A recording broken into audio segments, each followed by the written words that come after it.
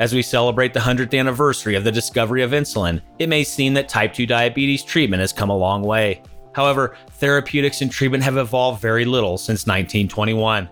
Our next guest is a scientist turned entrepreneur who is determined to create innovative breakthroughs that address the root cause of type 2 diabetes. By leveraging his groundbreaking insights of the intestine's role in metabolic disease, his company is developing entirely new treatment approaches to type 2 diabetes and other metabolic diseases. Dr. Harith Rajagopalan, CEO of Fractal Health, joins us to discuss his vision of a healthier society, free from the burdens of metabolic diseases, and how you can get involved. Join us as Dr. Rajagopalan shares his journey towards changing the trajectory of metabolic disease risk that will move the health of our communities forward. Let's go.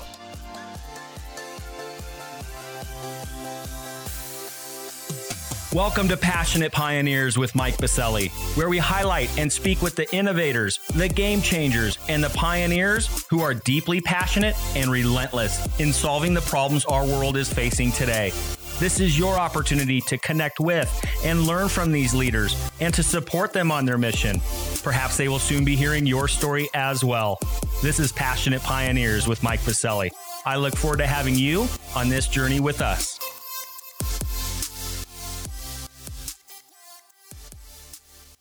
Dr. Rajagopalan, from one Stanford Cardinal to another, welcome to our podcast. I'm so honored to have you on today. Thanks, Mike. Super excited to be here. Well, given your passion and groundbreaking insights about the role of the intestine in metabolic disease and what you and your team have created to help combat it, I'm looking forward to this conversation today.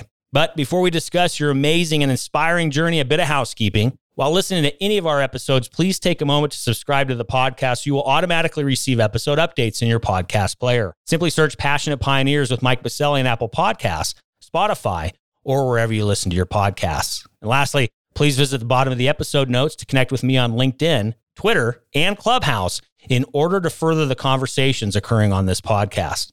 All right, Harith, it's almost time for our community to learn how Fractal Health has become a leader in creating innovative treatments to address the root cause of type 2 diabetes. But first, what's that one piece of advice that you would give to others who are passionate about reimagining the health of our world? As a guy who's been working on trying to understand the role of the gut in causing metabolic disease, my one piece of advice is you got to have intestinal fortitude if you're going to be successful as an entrepreneur.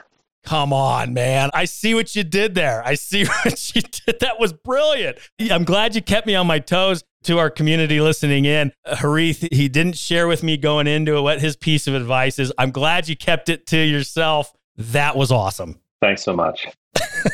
Intestinal fortitude. You know, Hippocrates 2,000 years ago said that all disease begins in the gut. And it's amazing how true we're now finding that to be. Yeah. And of course, more broadly, you have to have fortitude. You have to have perseverance. You have to be dug in. If you want to reimagine the health of our world, it takes a lot. You got to keep getting up. You know, those people, I believe that I've seen time and time again, the ones that are successful, yes, they do have failures along the way, but they keep getting back up over and over and over again. So I'm right there with you. But of course, we're going to talk about intestinal fortitude after we get back from thanking our community champion sponsor. Located in Denver, Colorado's nationally ranked River North District, Catalyst is a healthcare innovation campus that brings together stakeholders from across the industry to accelerate innovation and drive real, lasting change our nation desperately needs. From established organizations to startups, from accelerators to advocacy organizations, and from medical schools to global companies, everyone at Catalyst works side by side to create, develop, refine, and bring to market cutting-edge innovations that will fundamentally transform healthcare as we know it. With industry leaders like Medical Group Management Association, Olive, Medical Solutions, UC Health, CirrusMD, and many others calling Catalyst home, along with innovative pioneers visiting from across the nation, Catalyst continually fosters their foundational belief that collaboration and partnerships will move the healthcare industry forward. To virtually tour Catalyst and claim your space on campus or host an upcoming event, visit catalysthealthtech.com or visit the top of the episode notes and click on their link. All right, we are back with Dr. Harith Rajagopalan, CEO of Fractal Health. Harith, thank you so much for joining us today. I'm looking forward to hearing more about all the wonderful work happening at Fractal Health. A lot to unpack here today. And of course, we're going to talk a little bit of how you became the CEO in the first place. You came from the academic side of the industry. You then were an EIR at Entrepreneur in Residence for our community at General Catalyst. So I want to learn a little bit more about that, current state of where the company is. And then, of course, where do you see things heading, not only for Fractal Health, but for the industry writ large? What do we need to be mindful of? And then, of course, how we can help you out. But first, take us back a bit. How does one go from academia into being an entrepreneur in residence at a world-class place like General Catalyst into now leading Fractal Health? Take us on that journey a bit. Well, Mike, before we started, you and I were talking about how there are some special people that you meet in your lives who really can change the trajectory of where you're going. And for me, I've been lucky to have a couple of them. In my academic training, during my MD, PhD, and then during my clinical training, I had the really good fortune of meeting physicians and scientists who thought hard not only about important scientific questions, but about how to turn scientific insights into new clinical reality, how to translate observations that we're making in the hospital or on the bench into newer and better therapies for patients. And on the other side of the street from academic hospitals and all of that intellect are really smart and really thoughtful and creative people in venture capital who are thinking hard about how to build businesses that can take those scientific insights and turn them into enduring companies and enduring products that can help as many people as possible. So there was a partner at General Catalyst whom I got to know named John Simon during my cardiology fellowship, who took a bet on me and some observations that we were making in type 2 diabetes that lent themselves to a totally different way of understanding why people develop type 2 diabetes and what we might do to treat that disease. And the way that we moved forward was by my becoming an entrepreneur in residence, working closely with him and the other folks at General Catalyst, and incubating our thinking on how to take this scientific insight that I had and turn it into a company that could be a very compelling way to provide a vehicle to develop products and solutions that can hopefully turn type 2 diabetes around. And so being an entrepreneur in residence was essentially a title that gave me this really rare thing in modern industry, which is dedicated time and intellectual freedom to think about how to turn a scientific insight into a really compelling business. That's what I was able to do as an EIR. You know, a lot of entrepreneurs, they'll say, Harith, they'll say, oh, I've known since I was a little kid that I wanted to be an entrepreneur. I had the lemonade stand. I was selling the newspapers. Did you always have an inkling that you wanted to be an entrepreneur, or was it just a natural evolution in your pursuit to drive better health in our industry and our communities? What was the trigger there? I always thought I was going to be a physician scientist. And my motivation, if anything, was to have an impact on human health, but not necessarily to be an entrepreneur. Candidly, I thought I was going to do that as an academic professor with a laboratory and work that hopefully would have spawned great ideas that other people would have gone on to develop into companies. But I thought of myself being the one to run the company as an entrepreneur to actually make it happen. But sometime about 10 years ago, when I started to think about what we might be able to do for type 2 diabetes, and the opportunity that represented, I just couldn't shake the idea that I needed to spend all of my time on it, despite my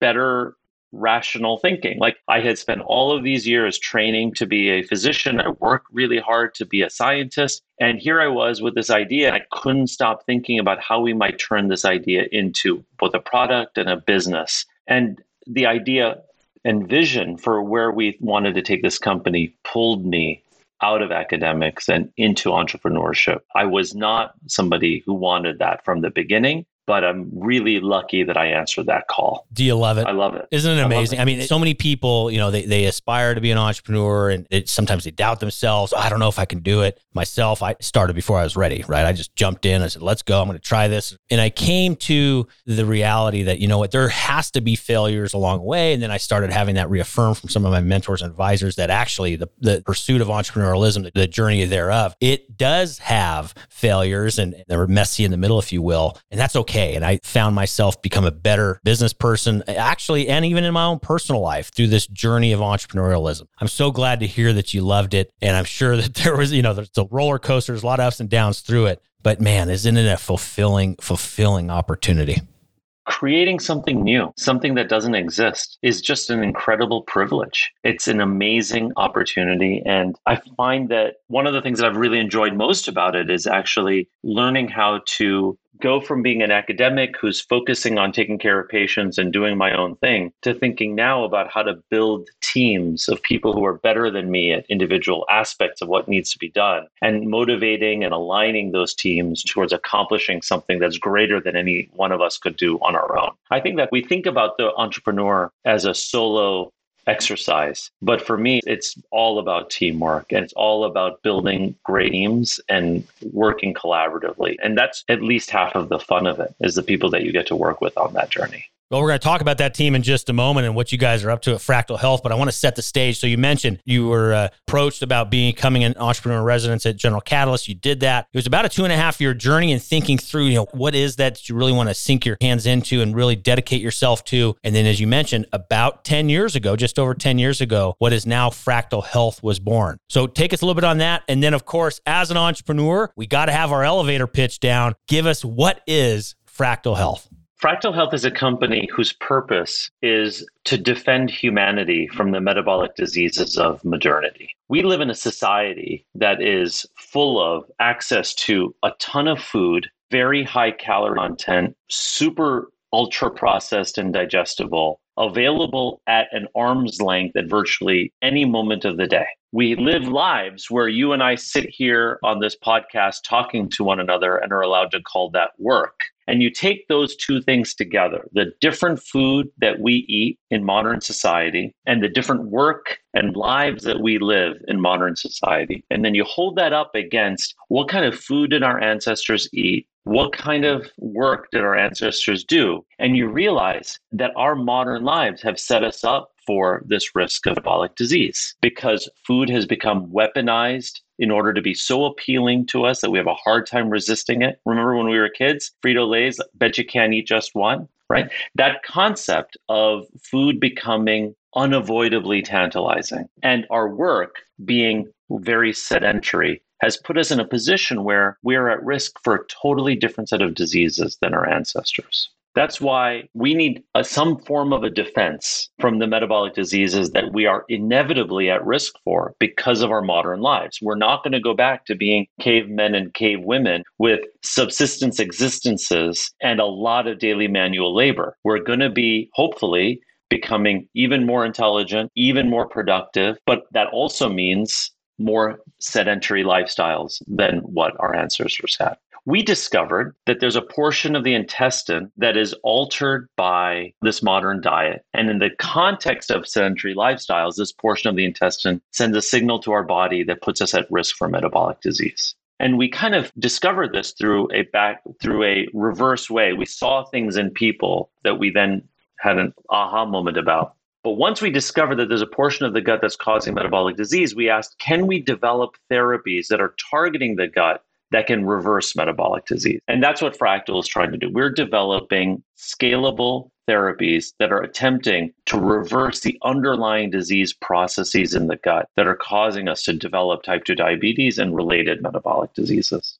Put it a little bit in a layman's terms as well for the layman out there in regards to the end user. Yeah, you mentioned type 2 diabetes and those types of patients. So are you working hand in hand with the clinicians? Are you working with the patients? Is it both? Like, what does that look like on the other side in a layperson's view? Yeah, so we're working hand in hand with clinicians to develop a device that allows us to treat a portion of the intestine in an outpatient hospital setting through an endoscope, which is a camera that's inserted through the mouth and into the stomach, to try to reverse some of the changes that are occurring in the gut that are causing us to develop metabolic disease.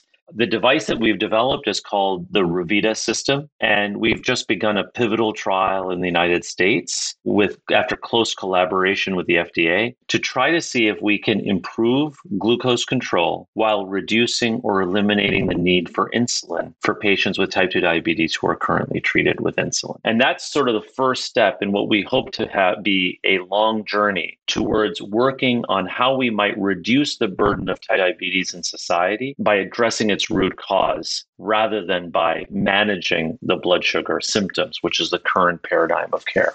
So let's take a couple steps back, though, just to make some bridges here for our audience tuning in. So we mentioned earlier that you guys have been at it for now over 10 years, but then you just said we are now getting into clinical trials. Can you bridge that again for that layperson? What was Harith and the team doing for 10 years? Like, what was going on during that time to get to the point to have this clinical trial out there in the marketplace? When we started, the role of the gut in causing type 2 diabetes was really unclear. So we started by doing a lot of science to really try to figure out what portion of the gut is being altered by modern diets and how is it causing us to develop the risk for type 2 diabetes. So we did a lot of scientific work early on. And then we started to figure out how are we going to develop a product that we can put in the hands of doctors that's going to allow them to treat this portion of the gut that we've discovered through our science to be altered in a manner that can hopefully safely and effectively reverse some of these changes that we're seeing to try to treat the disease. We then put it into early clinical trials. And in those early clinical trials, we worked out whether the procedure is feasible. We worked out that it's safe in its early implementation. We worked out how to tweak the device. And over the course of the last 10 years, we've had this iterative process of refining the product, refining the understanding of its clinical impact on people. We've now treated over about 300 patients in a number of different clinical trials across the spectrum of type 2 diabetes. And we followed these patients for 1 and 2 and even more years in order to see the safety and the effectiveness of our treatment on type 2 diabetes. So let's just take a step and pause and sort of just think about this right now. We diagnose people with type 2 diabetes because they've got high blood sugar. There are 30 million people in the United States who have high blood sugar. And the way that we try to treat this disease is by asking people to diet and exercise and watch what they eat, watch what they do, and then to take medicines to try to mop up the extra blood sugar in our body. What we don't do is actually provide any treatment that's reversing or correcting the changes that have occurred in the body that is causing the blood sugar to be elevated. So our focus is on treating the blood sugar symptom rather than correcting the changes in the body that are causing the blood sugar to go up. And that's what we're attempting to do with the Revita system, is to provide a tool to physicians to treat the intestine and for the first time try to impact that root cause hormonal abnormality that's causing blood sugars to go up in people. And the trials that we've done have given us enough experience now to feel like we have a good understanding of how it works and in whom it works. And so we're in what we call a phase 3 trial, which is the last phase of clinical evidence generation prior to an evaluation by the FDA for approval to judge the safety and the effectiveness of this therapy in insulin-treated people with type 2 diabetes. And I know you're still in that phase and I get it, but during and through it, you can obviously receive feedback from the end user. And then let's go back to talking about being an entrepreneur. I'm fortunate to be able to advise and work alongside a lot of brilliant minds and entrepreneurs that are pushing the healthcare industry forward. And one thing that I love to talk about with these entrepreneurs is just don't go build a product and then try to find a home for it. Solve a problem in the marketplace, deliver what those people need, whoever those people might be, right? And so from that, Harith, what type of feedback are you receiving from those end users? And again, I know caveat, asterisk, you're still in the process of FDA approval, but what are the early indications been like from the marketplace? Well, let's just talk about why would patients be interested in going through an outpatient procedure that takes about 45 minutes to try to treat their diabetes. Imagine if you were diagnosed with type 2 diabetes. The average patient in the United States who's diagnosed is in their 40s. And then over the course of several years, you try taking one medicine and then a couple different medicines. And eventually you find that you're on insulin. And you're taking this insulin injection in order to try to lower your blood sugar. Over half of the people who take insulin are still not getting good control of their blood sugar, despite injecting themselves with insulin every day. Because the problem that we often have in type 2 diabetes is that our bodies have become resistant to the effects of insulin. The reason our blood sugar is high is because of this resistance more often than because we don't have enough insulin. So you keep injecting yourself with insulin, the body gets more and more resistant to it. You need to keep taking more and more insulin. And so you're at higher and higher risk of blood sugar dropping too low, which is a serious condition called hypoglycemia, and weight gain from insulin, because insulin is a growth hormone. It makes you hungry, makes you want to eat, sort of makes it harder for you to lose the weight that you're supposed to lose. So for a patient who's on insulin and who's still not getting good blood sugar control, there's really a sense that they're running out of options. And something that could have the opportunity to reverse the underlying insulin resistance so that their insulin can work better, so that their pancreas could potentially work better, is a really attractive idea relative to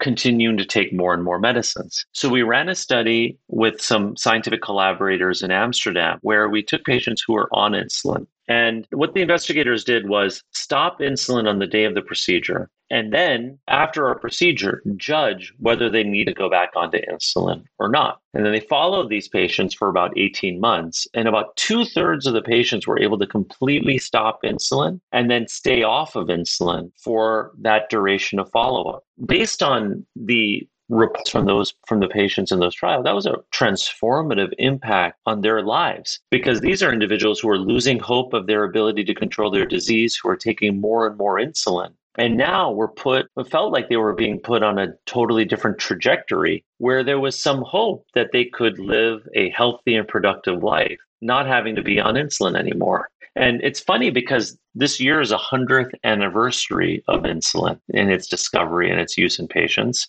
And in type 1 diabetes, which is where it was originally developed, people desperately need insulin in order to survive. But in type 2 diabetes, which is where most of insulin is used in society, the main problem that people have is insulin resistance. And if we can give them an opportunity to treat the insulin resistance to reduce their need to progress to insulin therapy, that would be a huge win for patients and for society.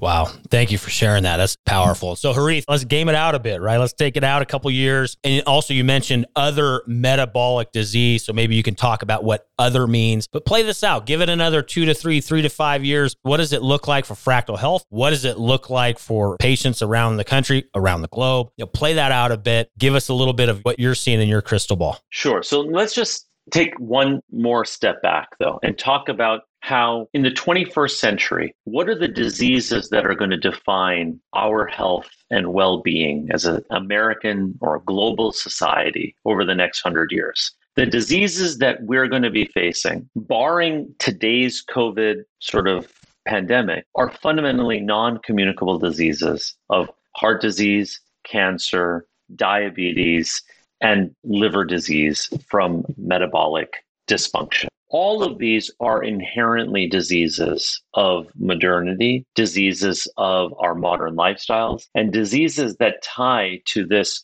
hormonal abnormality that I've been calling insulin resistance. So said another way, a majority of the morbidity and mortality that we will face as a society in the 21st century ultimately can be ascribed to insulin resistance and its knock-on effects on all of the different organs in the body. So if we can get a handle on insulin resistance, if we can control the duodenum, which is a critical control organ driving insulin resistance, then we have an opportunity to potentially change the trajectory of the disease risk for a majority of the number of diseases that are going to be affected in the coming 100 years. So within that context, what Fractyl is attempting to do is to really establish the clinical evidence to support the use of Revita in all of these different conditions, starting with type 2 diabetes, trying to establish its safety, establish its effectiveness, establish which are the right patients in whom we should be treating, how best to treat them in order to ensure the best long-term outcomes, and then to do that across a range of different diseases. With this first phase 3 study that we're running in insulin-treated patients, our aim would then be, if successful, to file with the FDA and gain approval, and then to be able to deliver this therapy to hospitals across the United States and around the world in order to provide a new class of therapeutic offering for type 2 diabetes. So patients would hopefully then be able to go to their primary care physician who's helping them manage their diabetes, and then to the gastroenterologist who would be doing this procedure, and then have a treatment that could have the potential to totally change how their diabetes progresses within their body, and then could work really well with the other medicines that they're taking in order to try to control their disease. So my crystal ball says that we've learned in the past 10 to 15 years, partially through our efforts and partially through the efforts of great scientists all around the world, that the gut is a key driver of metabolic disease, and we can leverage treating the gut to turn these diseases around. And how far can we take that as a society? How far can we go to reverse metabolic disease? If we're able to reverse metabolic disease by intervening on the gut, what can we do for the population health?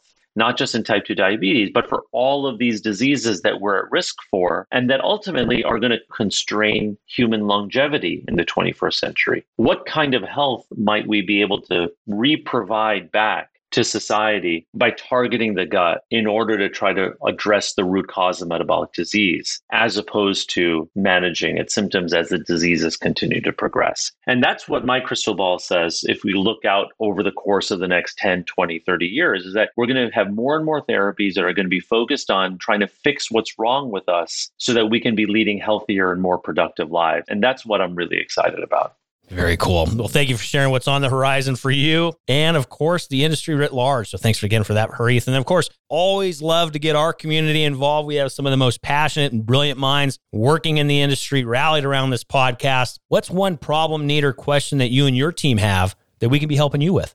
Well, one question that we struggle with is, in medicine, for very good reasons, there's often a view that you want to take a very stepwise and incremental approach to how you think about treating diseases. And what that does is it allows us to continue to make progress without putting people at harm, right? Step-by-step improvement. How do we think about providing a therapy that affects over 10% of the US population, right? To a disease that affects over 10% of the US population, that is going to have some time for its development and its proof, but which offers a potentially completely different paradigm in how to think about treating chronic disease. And how do we get patients and the population to weigh in earlier on their point of view on what they want for their own health? Because right now, a lot of it is put in the hands of the physicians who are the gatekeepers and the stakeholders of the disease states. And it's the FDA who evaluate the safety and the effectiveness. But ultimately, this is really about improving the lives of people who are living with disease. So the question that I have is, how do we get the voice of patients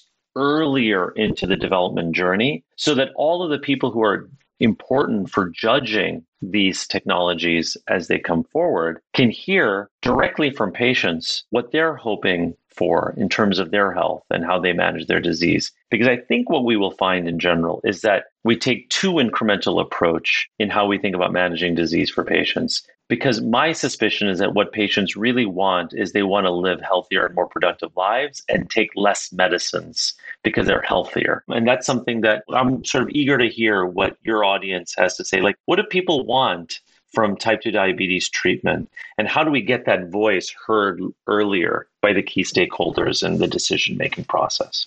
Oh, I love it. We definitely have some patient advocates, and the advocate for that patient voice, as it kind of just outlined, definitely tune in. So stay tuned. They may be knocking on your virtual door, if you will, Harith. So thank you for sharing that, because I couldn't agree more. At the end of the day, that's who we should be focused on. This is why we do what we do. For that patient is incredibly important to keep that in mind. So thank you for sharing that. I really do appreciate it. And then, of course, how do we find you online so we can give you some of that feedback, some contact points, social media handles, or otherwise? Where do we find you?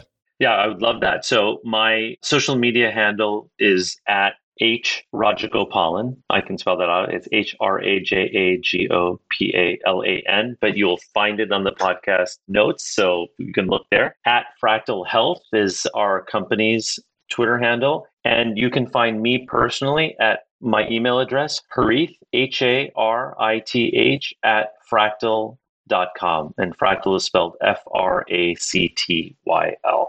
Easy enough. And as Harish said, all those contact points will be in the episode notes. So simply scroll down in your favorite podcast player, click on through, and head over to our free global online community as well at passionatepioneers.com. There will be a post for Harith's episode where you can connect with all of those contact points, as well as leave any comments, feedback, questions, or otherwise for him and the team, again, over at passionatepioneers.com. Well, Harith, we have one more section. We'll get you out of here so you can keep on moving with your team over there. I have a fill in the blank. I'm a passionate pioneer because I care about improving patients' lives.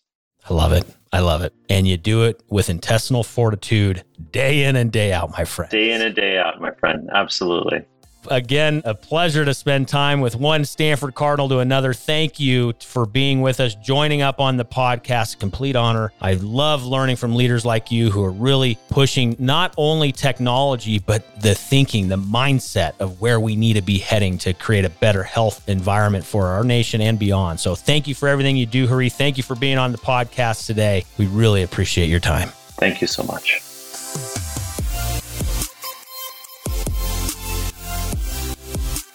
Thank you for joining us today on Passionate Pioneers with Mike Biselli. We'd love to hear your feedback about the podcast so we can continue to improve this community and to further support the pioneers being featured. Lastly, please take a moment to subscribe to the podcast and invite your friends and colleagues to join us. This is Passionate Pioneers with Mike Biselli. I look forward to having you back with us during our next episode.